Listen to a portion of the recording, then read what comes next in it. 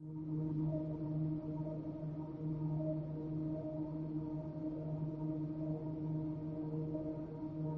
in Inglewood, living off Arborvitae. I'm on government assistance, and I run out of money, and I had to buy Pampers for Jelani.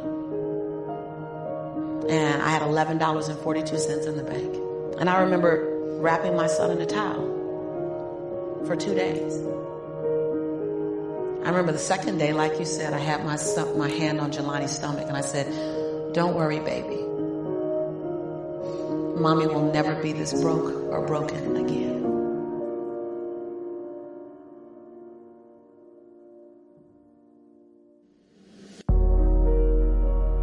I was willing to find people who had what I didn't have, who were living lives that I wasn't living, who believed things that I didn't know about, and I was willing to become their student.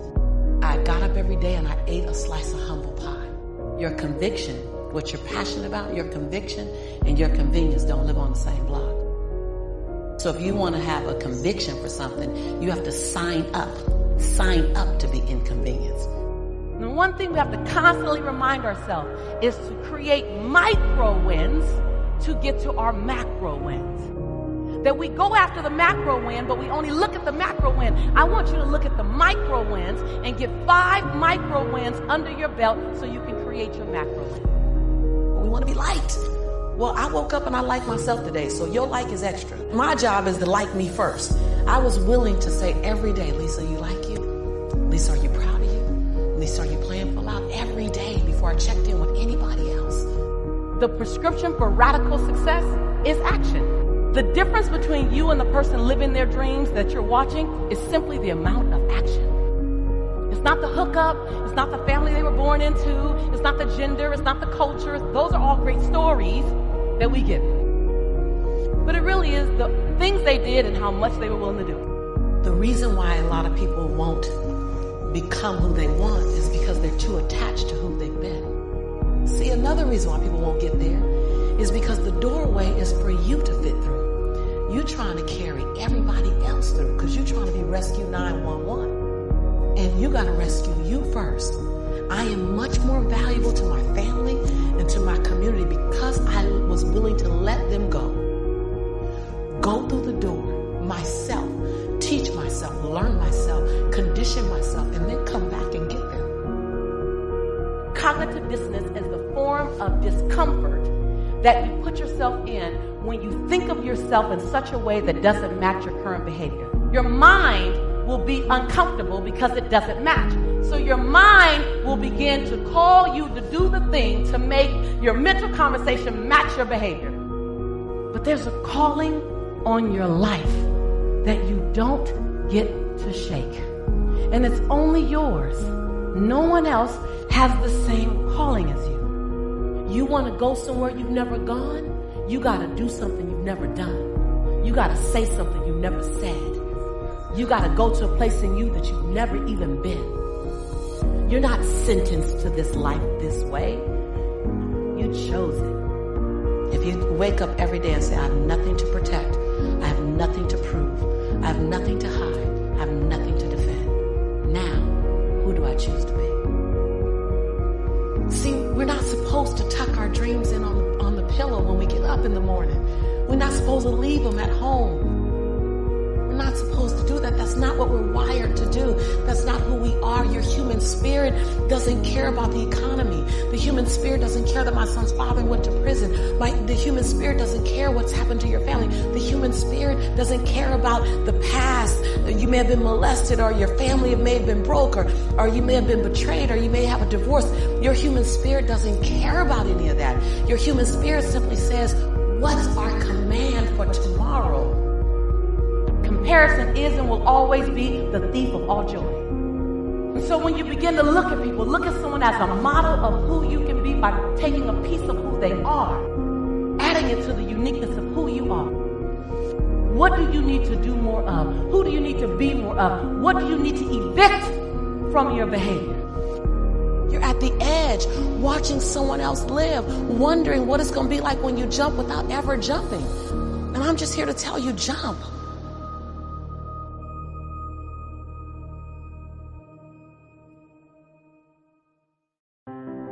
Fear is an emotion like any other emotion. Fear is an emotion like love, like compassion. Fear is an emotion, we just gave it more power. Fear reminds you that you have not arrived at the top of the mountain, that you are still climbing with the rest of us. Fear no longer becomes your fortress. Fear becomes your fuel. Fear is not your enemy. Fear is your friend. So however you step, just step. However you step, just step.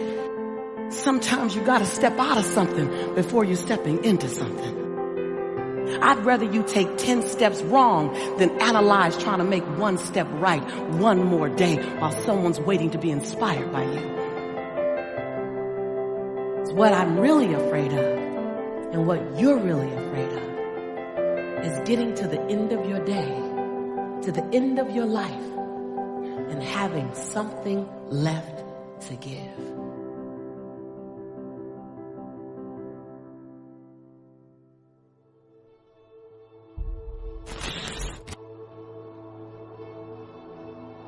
Bear it. God, there's reasons to be resentful about your existence. Everyone you know is going to die. And there's going to be a fair bit of pain along the way. And lots of it's going to be unfair. It's like, no wonder you're resentful. Act it out and see what happens. You make everything you're complaining about infinitely worse. So you think, well, what do you do about that? Well, you accept it. That's what life is like. It's suffering. Put yourself together. And then maybe if you put yourself together, you know how to do that. You know what's wrong with you, if you'll admit it. You know there's a few things you could polish up a little bit, that you might even be able to manage in your insufficient present condition. And so you might shine yourself up a little bit, and then your eyes will be a little more open, and then you can shine yourself up a little bit more, and then it takes responsibility. And I think, if you said to someone, you want to have a meaningful life? Everything you do matters. That's the definition of a meaningful life. But everything you do matters. So you're going to have to carry that with you. Or do you want to just forget about the whole meaning thing, and then you don't have any responsibility because who the hell cares? And you can wander through life doing whatever you want, gratifying impulsive desires for how useful that's going to be. And you're stuck in meaninglessness, but you don't have any responsibility. Which one do you want? Well, ask yourself, which one are you pursuing? And you'll find very rapidly that it isn't the majority of your soul that's pursuing the whole meaning thing, because, well, look what you have to do that. You have to take on the fact that life is suffering. You have to put yourself together in the face of that. If you can keep your head when all about you are losing theirs and blaming it on you, if you can trust yourself when all men doubt you, but make allowances for their doubting too. If you can wait and not be tired by waiting, or being lied about, don't deal in lies, or being hated, don't give way to hating, and yet don't look too good nor look too wise. If you can dream and not make dreams your master, if you can think and not make thoughts your aim, if you can meet with triumph and disaster and treat those two impostors just the same, if you can hear the truth you've spoken twisted by knaves to make a trap for fools, or watch the things you gave your life for broken, and stoop and build them up with worn out tools, if you can make one heap of all your winnings and risk it on one turn of pitch and toss, and lose and start again at the beginning, and never breathe a word about your loss. If you can force your heart and nerve and sinew to serve your turn long after they are done, and so hold on when there is nothing in you except the will which says to them, hold on. If you can talk with crowds and keep your virtue, or walk with kings nor lose the common touch, if neither foes nor loving friends can hurt you, if all men count with you, but none too much, if you can fill the unforgiving minute with 40 seconds worth of distance run, yours is the earth and everything that's in it. Get yourself together. Transcend your suffering. See if you can be some kind of hero. 9 life lessons. You might find some of this stuff inspiring, you will definitely find some of it boring, and you will definitely forget all of it within a week. 1, you don't have to have a dream.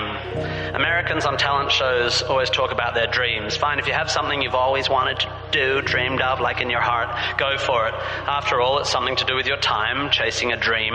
And if it's a big enough one, it'll take you most of your life to achieve, so by the time you get to it and are staring into the abyss of the meaninglessness of your achievement, you'll be almost dead, so it won't matter. I never really had one of these dreams, and so I advocate passionate dedication to the pursuit of short-term goals. Be micro-ambitious. Put your head down and work with pride on whatever is in front of you. You never know where you might end up. Just be aware the next worthy pursuit will probably appear in your periphery, which is why you should be careful of long-term dreams. If you focus too far in front of you, you won't see the shiny thing out the corner of your eye.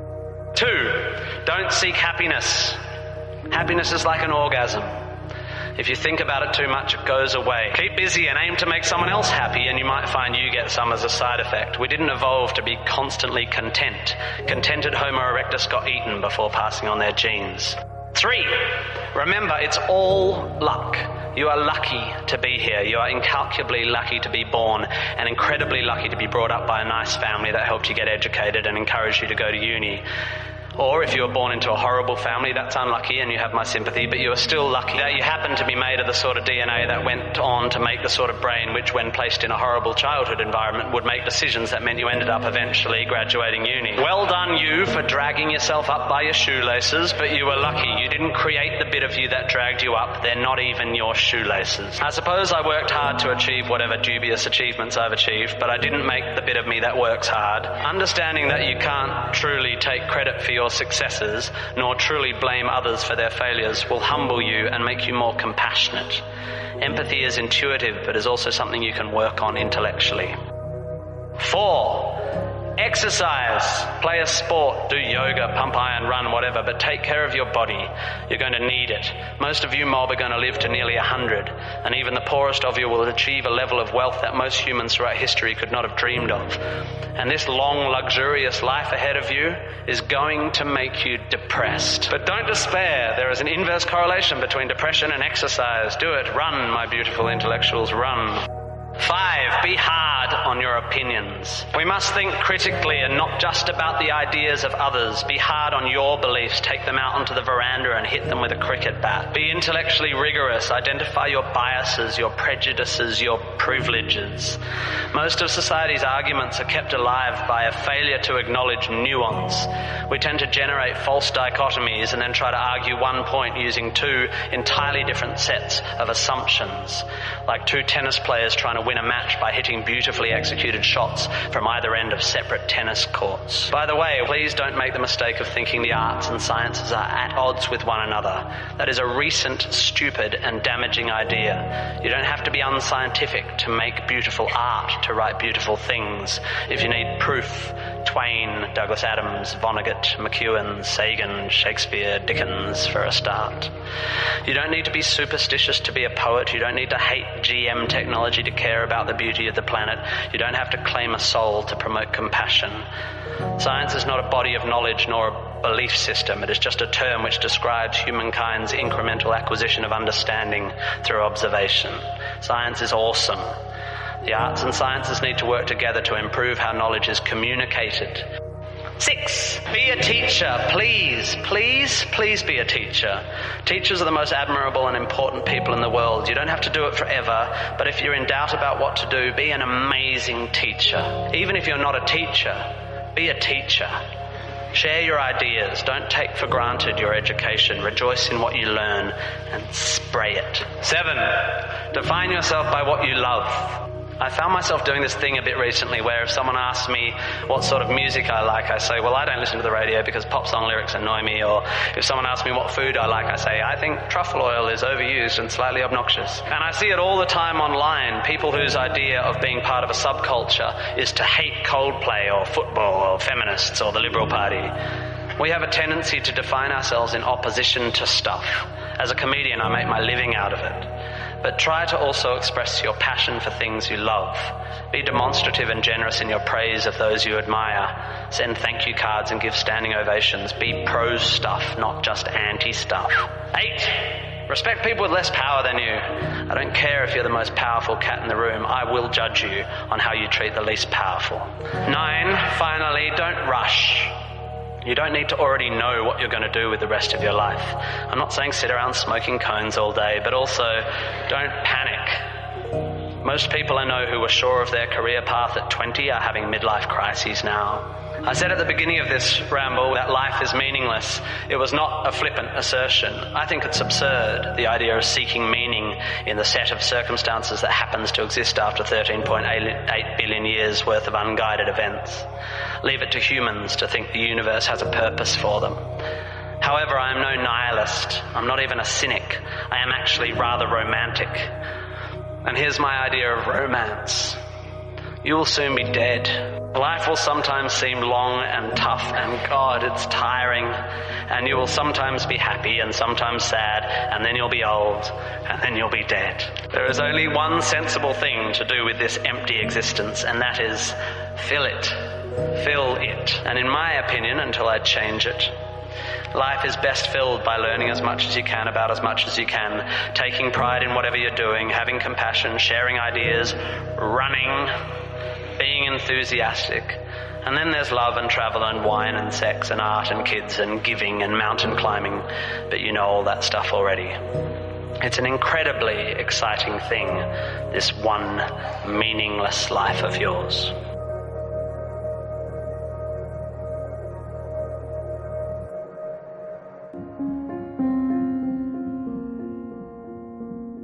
About 2 years ago, we were having a conversation, and he said, you teach the secret to life is peak state versus lousy state, or being energy rich versus energy poor, that a relationship, you can love somebody, but if the energy's low, it's not going to show up, the energy's high. Well, he said, what if you swap those words and you swap peak state for beautiful state? I said, that works. A high energy state is a beautiful state. Any state where your high energy would be like love or joy or gratitude or drive or courage or faith or playfulness or fun, any of those things are beautiful states. So he goes, yeah, I agree. And I said, and then suffering states would be low energy states. So that would be frustration, sadness, anger, resentment, loneliness, boredom, whatever. He goes, yeah, that's exactly right. So I can swap those. He goes, if you swap them, there's something cool that you might see or do. I said, what's that, Christian? And he said, I've made a decision that I'm going to live my life where I'm going to live in a beautiful state every day, no matter what, even if it rains on my parade, even if people do things that are unjust. And he said the reason is because in a beautiful state, just like you teach a peak state, everything flows. And I said, well, that's pretty much what I've been teaching. He goes, yes, but if you think of the lousy states as suffering states, he said, then you can end suffering just by ending the state. But I realized I didn't relate to suffering. Like if you had told me 2 years ago, Tony, do you suffer? I'd say, are you kidding me? I got the greatest life. I had the most incredible wife and 4 kids, and I got 31 companies, and I'm financially free, and I have a mission I love, and I'm in good health. And that would all be honest. I wouldn't have been dishonest about it. But what really helped me out of that conversation, I left there and I went, well, where do I suffer? And I realized frustration is suffering. I get frustrated. I get concerned. I get pissed off. I get, worried sometimes. I get these feelings. And so what I decided to do was, just really create a 90-second rule for myself where I would end suffering as it arises. Because anybody tells you you're going to end suffering is full of crap. The reason is your brain is a 2 million-year-old brain, and it's not designed to make you happy. It's designed to make you survive. But there's no saber-toothed tiger for you to react to anymore. So now we worry about what are people thinking of us? Do I have enough money? Over the last 2 years, what I've done is play this little 90-second rule. And if I feel tension in me, I go, okay, that's suffering. Where's it come from? What am I stressed about? What am I concerned about? And what I immediately do is I realize the stressful thoughts. Since I've seen Christian G, I kind of traded one thing. What I really do now is I dig in and I notice that the only time you have stress or suffer is when you believe a stressful thought. Because what are the chances of everybody doing exactly what you think they should do the right way every day? 0. What are the chances of the people you love doing what you want them to do the way you want to do them every day? 0. What are the chances of you doing the right thing every day, even if you're talented and disciplined? 0. So your happiness will never last as long as it's got expectation behind it. What I did was I began to realize I made the decision, it's the most important decision I believe of your life, that I'm not going to suffer anymore. Life's too short to suffer, and I'm going to live in a beautiful state every day. And the way I do it is, I catch myself when I start to get that sense of stress, I let it go, and I see the idea go by. So your thoughts about this person messing up your business or not following through. If I was in a room with 10,000 people, I guarantee you 60, 70% of the business owners have the same thoughts at times, right? I ask people all the time, tell me your most stressful thought. Oh, I'm worried about my children, this may happen. How many people have had that thought? Everybody. I might not make it financially, blah, blah, blah. How many have had that? Everybody. My point is, it's not your thought. It's the mind, not your mind. When you think it's your mind, you identify with it, and you can't separate from yourself. Right. But when you realize these thoughts have been around for millions of years, and I'm just thinking the same thought that so many people thought before. Like, how many people have ever thought, I'm going to kill this son of a bitch? Now, you didn't do it because you didn't believe you're really going to kill them. But you felt it. You said it. You were there, right? So we all have thoughts.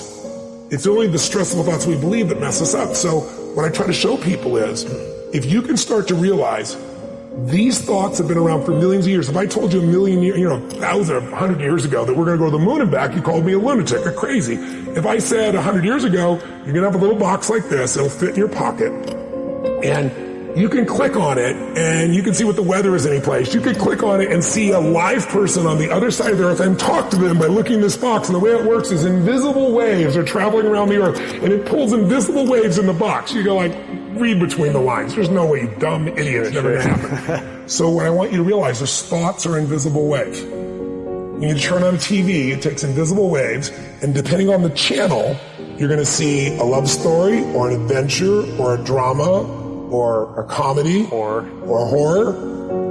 The way you use your body determines which of those thought waves come through you.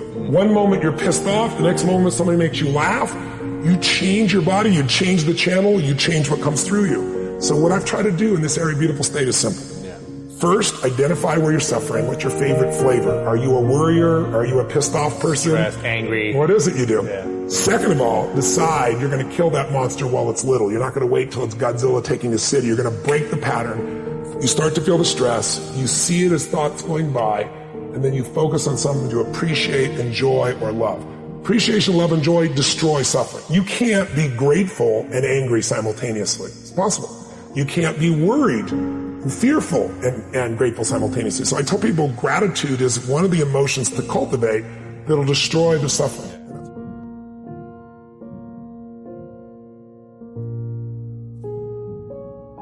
We don't really know who we are, and I want people to admit that when they look at their books. The truth of it is that we really don't know who we are.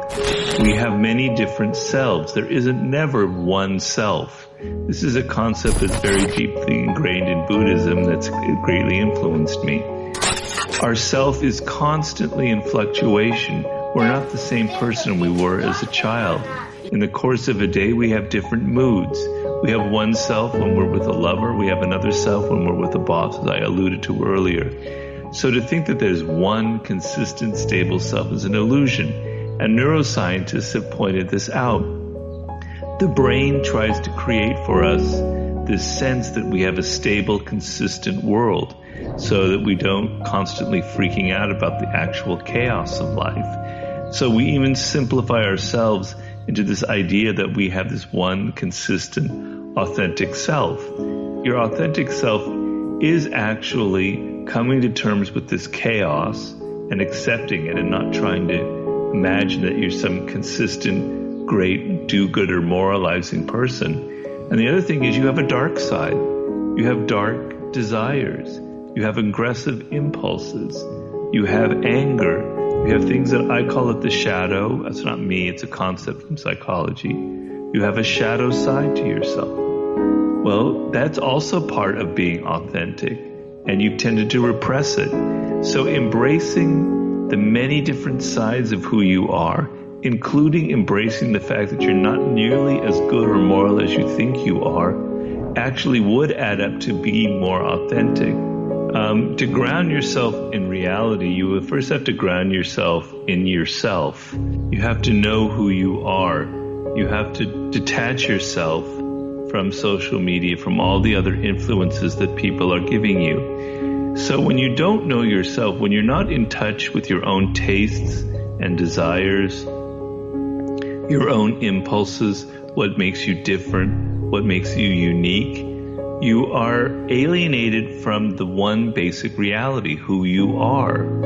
And it creates, I think, a lot of anxiety and a lot of depression, because we all have a deep need to sort of express our personal opinions, our personal tastes, to find some outlet in some career, to give expression to what makes us different from others. And so if you're constantly listening to what other people are saying, if you're plugged in to the matrix continually, and that's your only reality, then really what you're doing is you're never understanding who you are. What you see when you look in the mirror is a reflection of all the other opinions that other people have. Opinions of you, opinions of politics, opinions of what's politically correct, of what's good and what's bad. You become a reflection of other people. And being alienated from yourself is a deeply, deeply depressing experience. It can lead to taking drugs, to stimulants, to all kinds of addictions. So we can say certain basic things about yourself. You were born very different from other people. Your brain is wired in a very unique way. Your DNA is unique. You are going to die someday. You're mortal. You have to fend for yourself in this world. People aren't going to give you things. This is sort of a basic kind of ground for your feet to stand upon. And understanding that is sort of understanding reality. And a lot of people are fleeing from that, because living in that kind of matrix world of social media and all the fantasies, you don't really have to confront yourself. You don't have to deal with your own demons, with your own weaknesses, with your own flaws. But you pay a terrible price. But I think the principal source of the problem is that people are running away from themselves. And on social media, that process is greatly accelerated.